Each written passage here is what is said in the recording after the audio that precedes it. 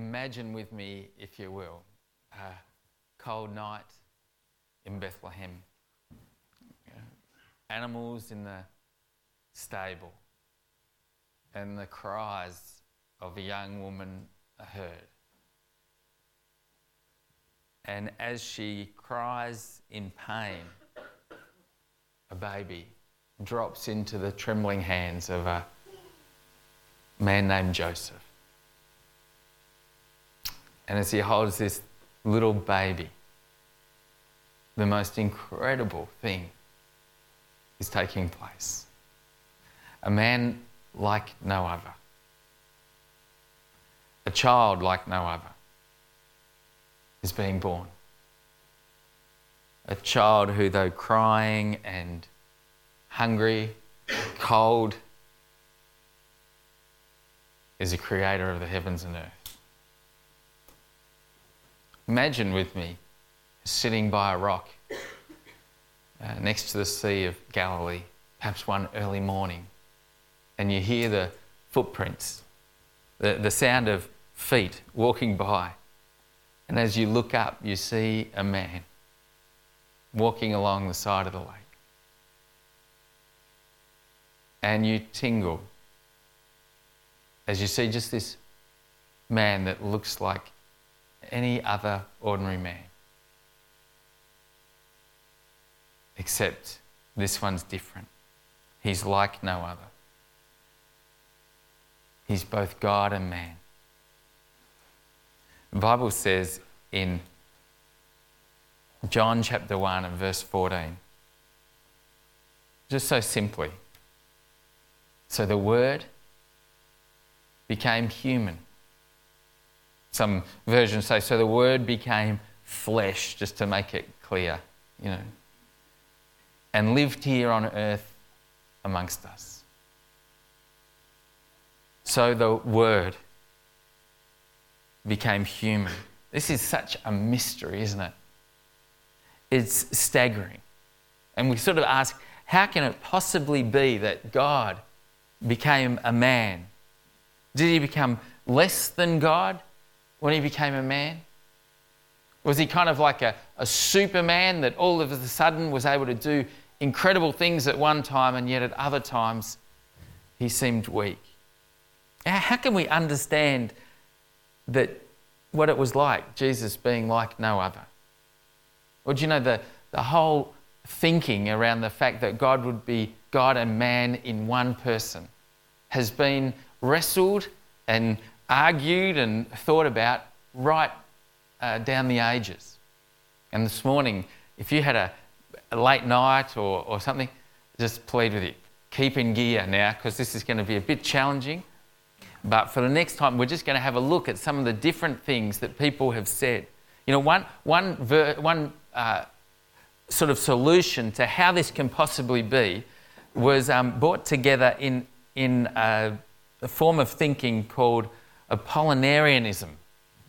And this view of Apollinarianism is that Christ and humanity, that the one person of Christ had a human body, but not a human mind or spirit. And that the mind and spirit of Christ were from the divine nature, and that his body, though, was from the human nature. And this is how it could be represented in a kind of view. This is what he would say. The two kind of came together, the human body and the divine nature. And that's how Jesus was when he walked this earth, I would say. This is Apollinarianism. And Apollinarius, he was a bishop in Laodicea in about AD 361. And this is what he taught, that the one person of Christ had a human body and a divine nature. That's how he separated it. But his views were rejected early by the leaders of the church at that time, because they realised that it's not just our human body that needed salvation. And for Christ to be fully human, it wasn't just his body that had to be human. He also had to have a human mind and spirit. in order to save us.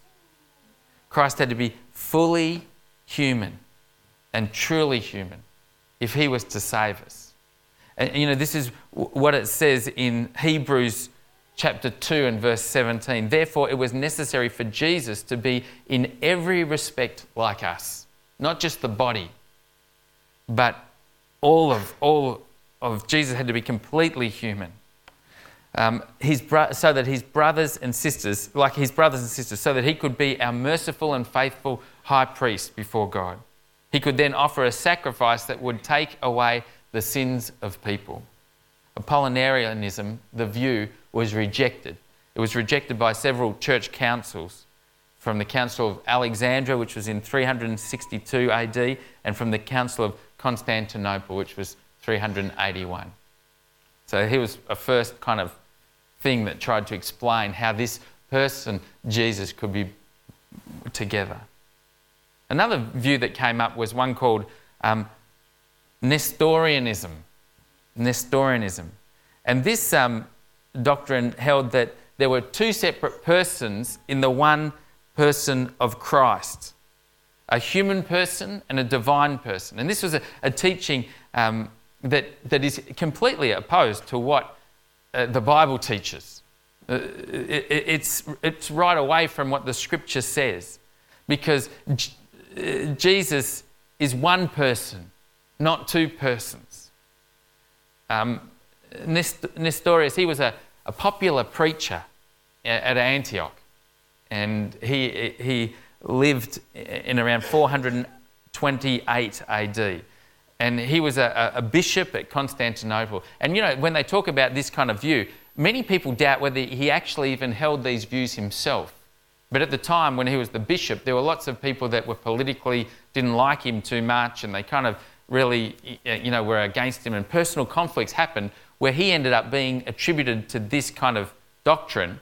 And then he never really taught it. But then once they attributed this to him, they condemned him and for being a heretic, and he was thrown out of his office.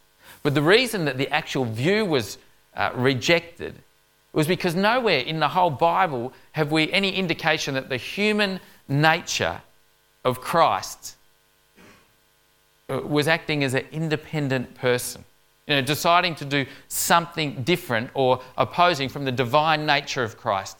Never do we see the divine person and the human person in the one person of Christ doing different things, opposing things. No, they're always working together.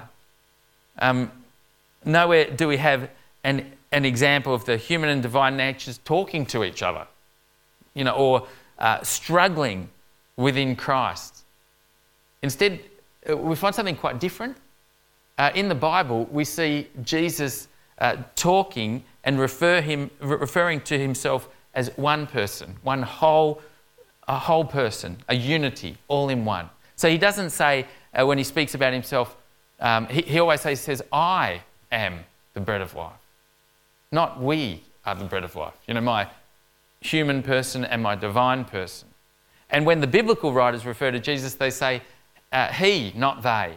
So clearly, this view of there being two persons in Christ, it was right to be rejected.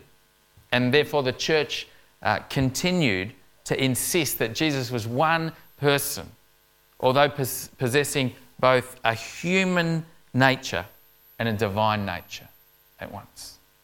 So a third view came up, and this is called monophysitism. I asked Mandy to pray for me when I said that. Are you praying, honey? Monophysitism, that's what it's called. And obviously the word comes from mono, meaning one, and physis, meaning nature. So one nature. And what this explanation is about, who the primary advocate of this view was Eutychus, in AD 378 to 345 was when he lived, 454. He was a leader of a monastery in Constantinople, and Eutychus taught that it was kind of the opposite of the previous one we're talking about, Nestorianism. For he denied that the human nature and the divine nature in Christ remained fully human and fully divine. He said instead of two persons, they weren't both either. They were sort of together, combined in one nature. So he held, rather than the human nature of Christ, what happened was instead of it being taken up and absorbed into it was sort of taken up and absorbed the both into the one nature. So they became one. So that both natures were kind of changed somewhat by this gathering together of the two. And a third nature resulted, which was different from the two, but a new nature. An analogy, a way we can understand this is just like this. If I have a glass of water, and here I've got food dye, water, pure water, food dye, and I put it in together, now what I have here is neither water nor food dye, do I? It's kind of a combination of the two in the one. And you couldn't say that was pure water, could you? And you couldn't say it was pure food dye. And so this is what the teaching of monotheism, monotheism. I'm just going to stop. But what it said was, in the same way, when Jesus came, he was neither fully human nor fully man, but he was something which was a new nature in the person of Christ. This was rightly rejected, wasn't it? I mean, it's true that this can't possibly be. And it caused great concern in the church when this kind of teaching was going about, because it really strikes against the truth that the Bible teaches, that God was fully God, Jesus was fully God, and he was fully human. And in this view, it's saying he was neither. He was kind of a compromise of the two.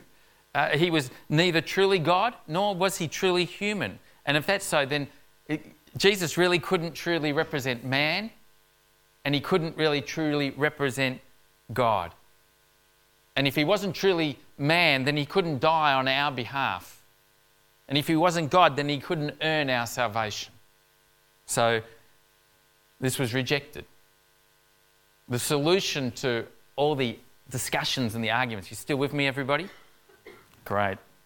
The solution came when there was kind of a discussion and a definition put forward at a church council meeting where lots of church leaders and people came together to discuss and debate what they felt the Bible really said about the person of Christ. And what happened at Chalcedon in Constantinople in AD 451, there was a statement that they put out. And this statement guarded against Apollinarianism and Nestorianism and monophysitism. That was good. I think I got it that time. And this statement that they came out with has been the standard Orthodox definition ever since that time, in the 400s AD. And it's been held by the Catholics, the Protestants, and the Orthodox churches alike. And this view begins like this. It says, following the Holy Fathers, we teach with one voice that the Son of God and our Lord Jesus Christ is to be confessed as one and the same person. That he is perfect in Godhead and perfect in manhood, very God and very man, of a reasonable soul and human body, consisting substantial with the Father as touching his Godhead, and substantial with us as touching his manhood, made in all things like unto us, sin only excepted, begotten of his Father, before the worlds according to his Godhead. And it goes on and on. But basically, this statement affirms that there's one person, the person of Christ, with two natures, divine and human, existing in one unity. Person of Christ.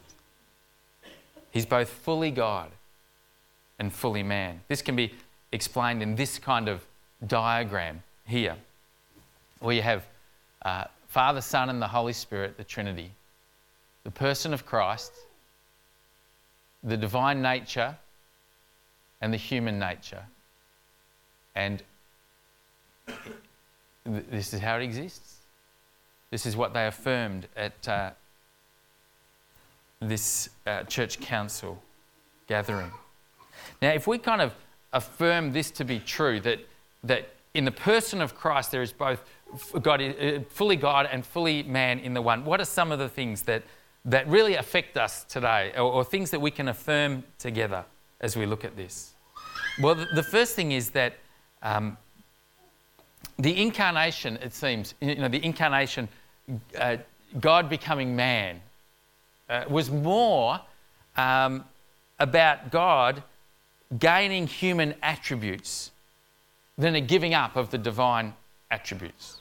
We looked in the passage before from Philippians chapter 2 and verses 6 to Philippians chapter 2 and verses 6 to 7. And many people have looked at this and said, well, this is evidence, these passages, that Jesus actually emptied himself of his deity. He emptied himself of who he was when he came to earth. So it says, though he was God, he did not demand and cling to his rights as God. He made himself nothing, emptying himself, some translations say. He took the humble position of a slave and appeared in human form. So some people think this verse showed that Jesus actually emptied himself of some of his divine attributes at this point when he came to earth. Some people said he emptied himself of it all when he came. And according to this idea, he became man by becoming something less than God.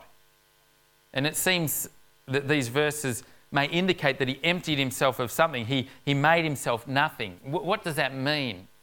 Well, it seems that the incarnation is more about subtraction than addition in this kind of time. Like God emptied himself rather than added to himself.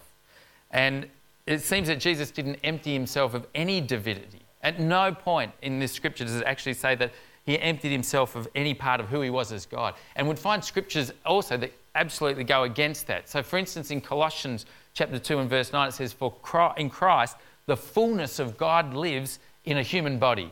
So it can't be saying that.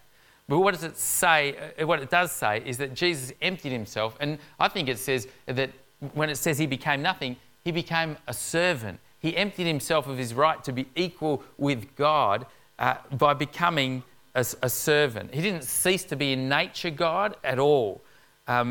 He was what the Father was, but he became functionally kind of subordinated to the Father for the period when he was on earth.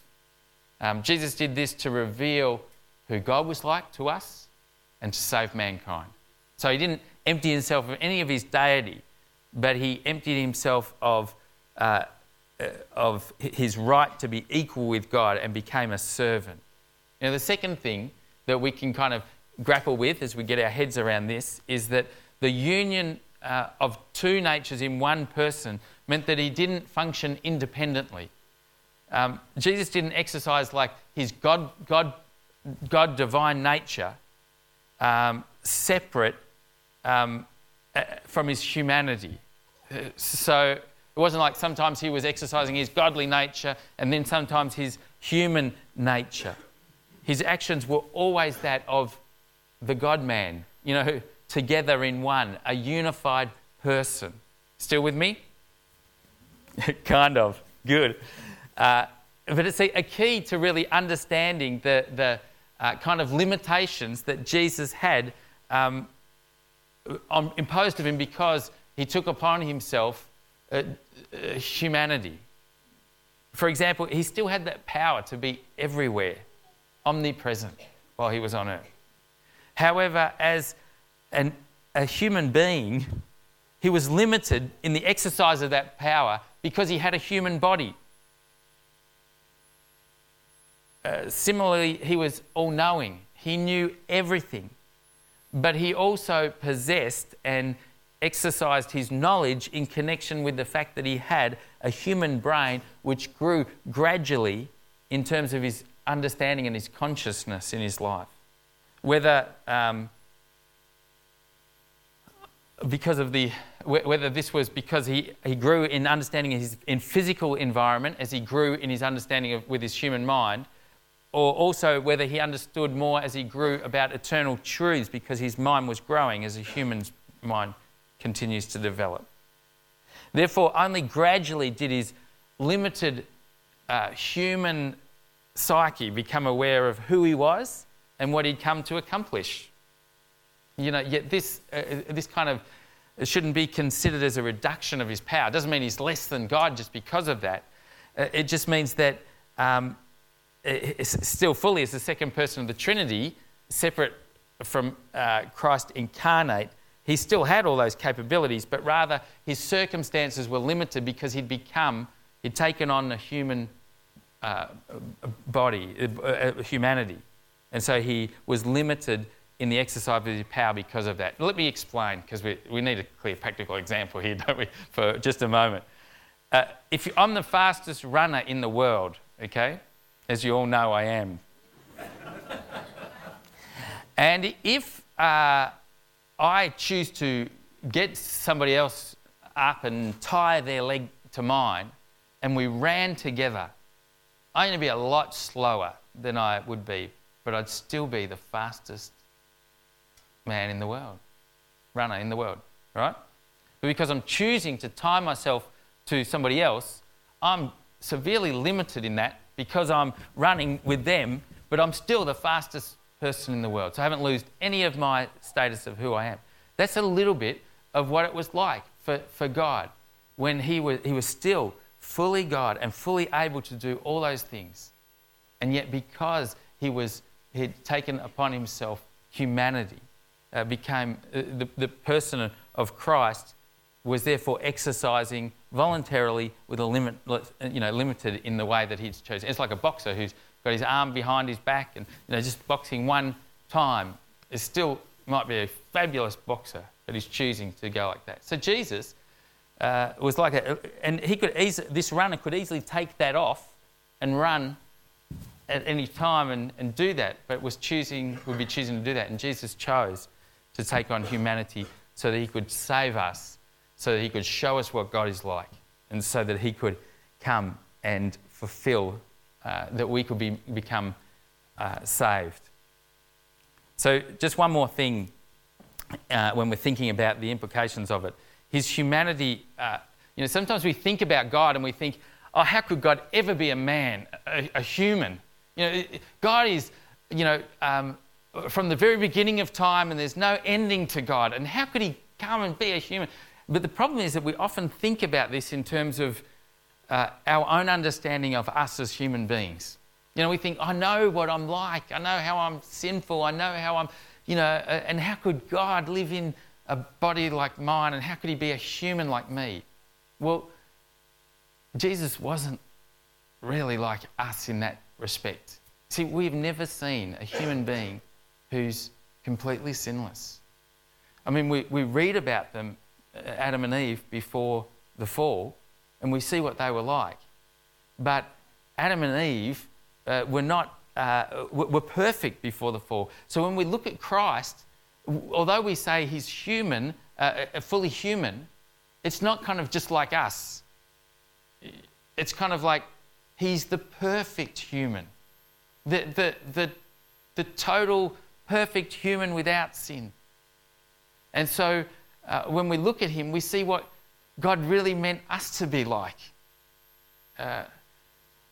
When we look at Jesus and we open up the pages and we see a perfect human being living as God had created human beings to be. And then we see what he really had in mind for us. And it's incredible.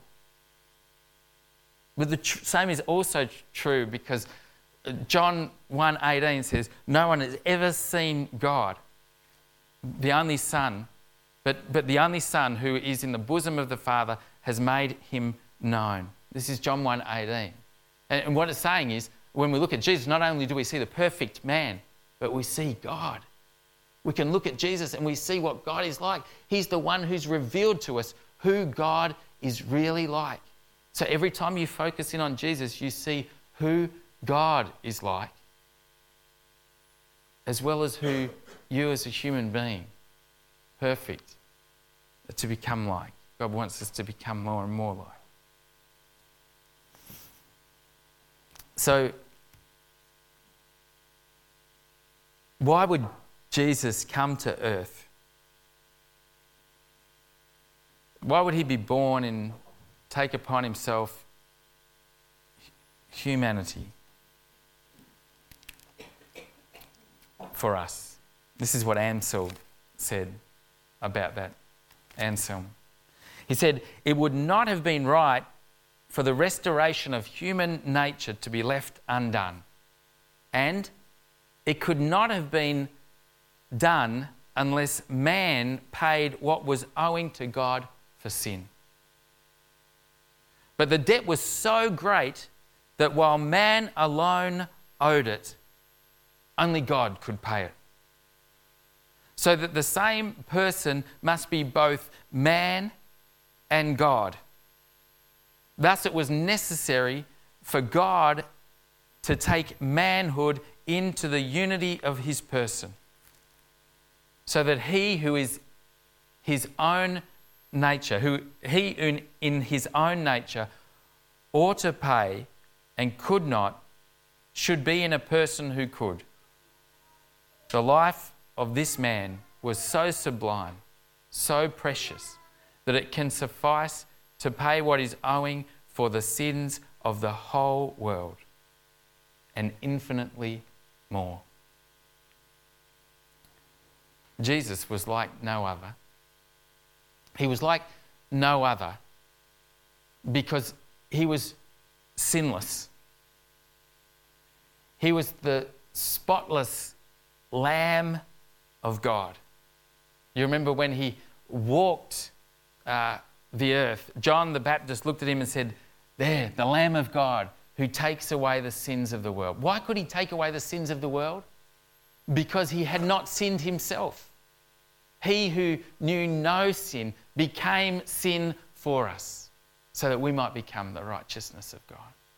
So the one who had never sinned, who was fully spotless, was put to death on the cross, so that you and I, who are sinful, can become spotless, forgiven through what he did. You know, you couldn't have just an ordinary man doing that, because ordinary men and women sin. And they couldn't be the spotless Lamb of God. Only a man like no other, only one like no other, Jesus, could do that. See, we were the ones that had wronged God.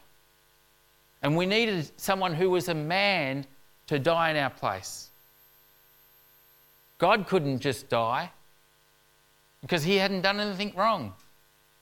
So it had to be someone who was a man who had sinned to pay the price. But only God could save us, because man cannot save ourselves. So we needed a God. We needed God to save us. And Jesus was like no other. He was both God and man. Therefore, he could save us. And he did. And he died on the cross, paying perfectly for our sin. And he rose again with great power, conquering death and conquering sin and providing life for all who will call upon him. And this morning, the words that come out so clearly in Hebrews 2 and verse 17 come to us today. Therefore, it was necessary for Jesus to be in every respect like us, his brothers and sisters, so that he could be our merciful and faithful high priest before God. He could then offer a sacrifice that would take away the sins of his people. So this morning, I want to ask you, who do you say that Jesus is? Who do you say that he is? Because if you affirm that he is both fully God and fully man, in the one person, then there's kind of only one response that you can make today. And that's to recognise that he's the only way that you can have a relationship with God. Because what he said is true. John 14:6. I am the way, the truth and the life. No one comes to the Father but by me. The only way that you can have a relationship with God is not just believing in the historical Jesus, but by coming to him as your Lord and Saviour, putting your faith and trust in him and having a relationship with the living God. Sin stops you from doing that. Sin stops you from having a relationship with God. But the truth is that Jesus was like no other, and he's paid the full price for your sin. All you need to do is accept that by faith and come to know this one like no other. Jesus, as he walked, said, "Come follow me. Come follow me." Our church is not just a group of people that believe a lot of good things. We're not even just a group of people that try and just do the right thing in society and be great citizens. Our church is made of those that believe wholeheartedly that Jesus Christ is the Son of God who died on the cross in our place, both fully God, fully man. And it's only through him that we can be forgiven, that we can be made whole and right. Jesus still calls out today and he says, "Come follow me." Have you followed him? Have you come to the point where you've put your trust in Jesus Christ and said, "I want to worship you. I want to accept your forgiveness. I want to become your child"? If you haven't, I'm just going to give you a chance right now to do that. It's just a simple prayer and we'll pray that now. And if you have, then recognise that Jesus, the Jesus that you know and the Jesus that you love, understands you. He's walked this earth. He knows your hard times. He knows the struggles that you go through. But he also has the power to help you through every situation. And he's secured your future. If you like to ask Jesus into your life, why don't we pray together? Let's all pray in this time. And you might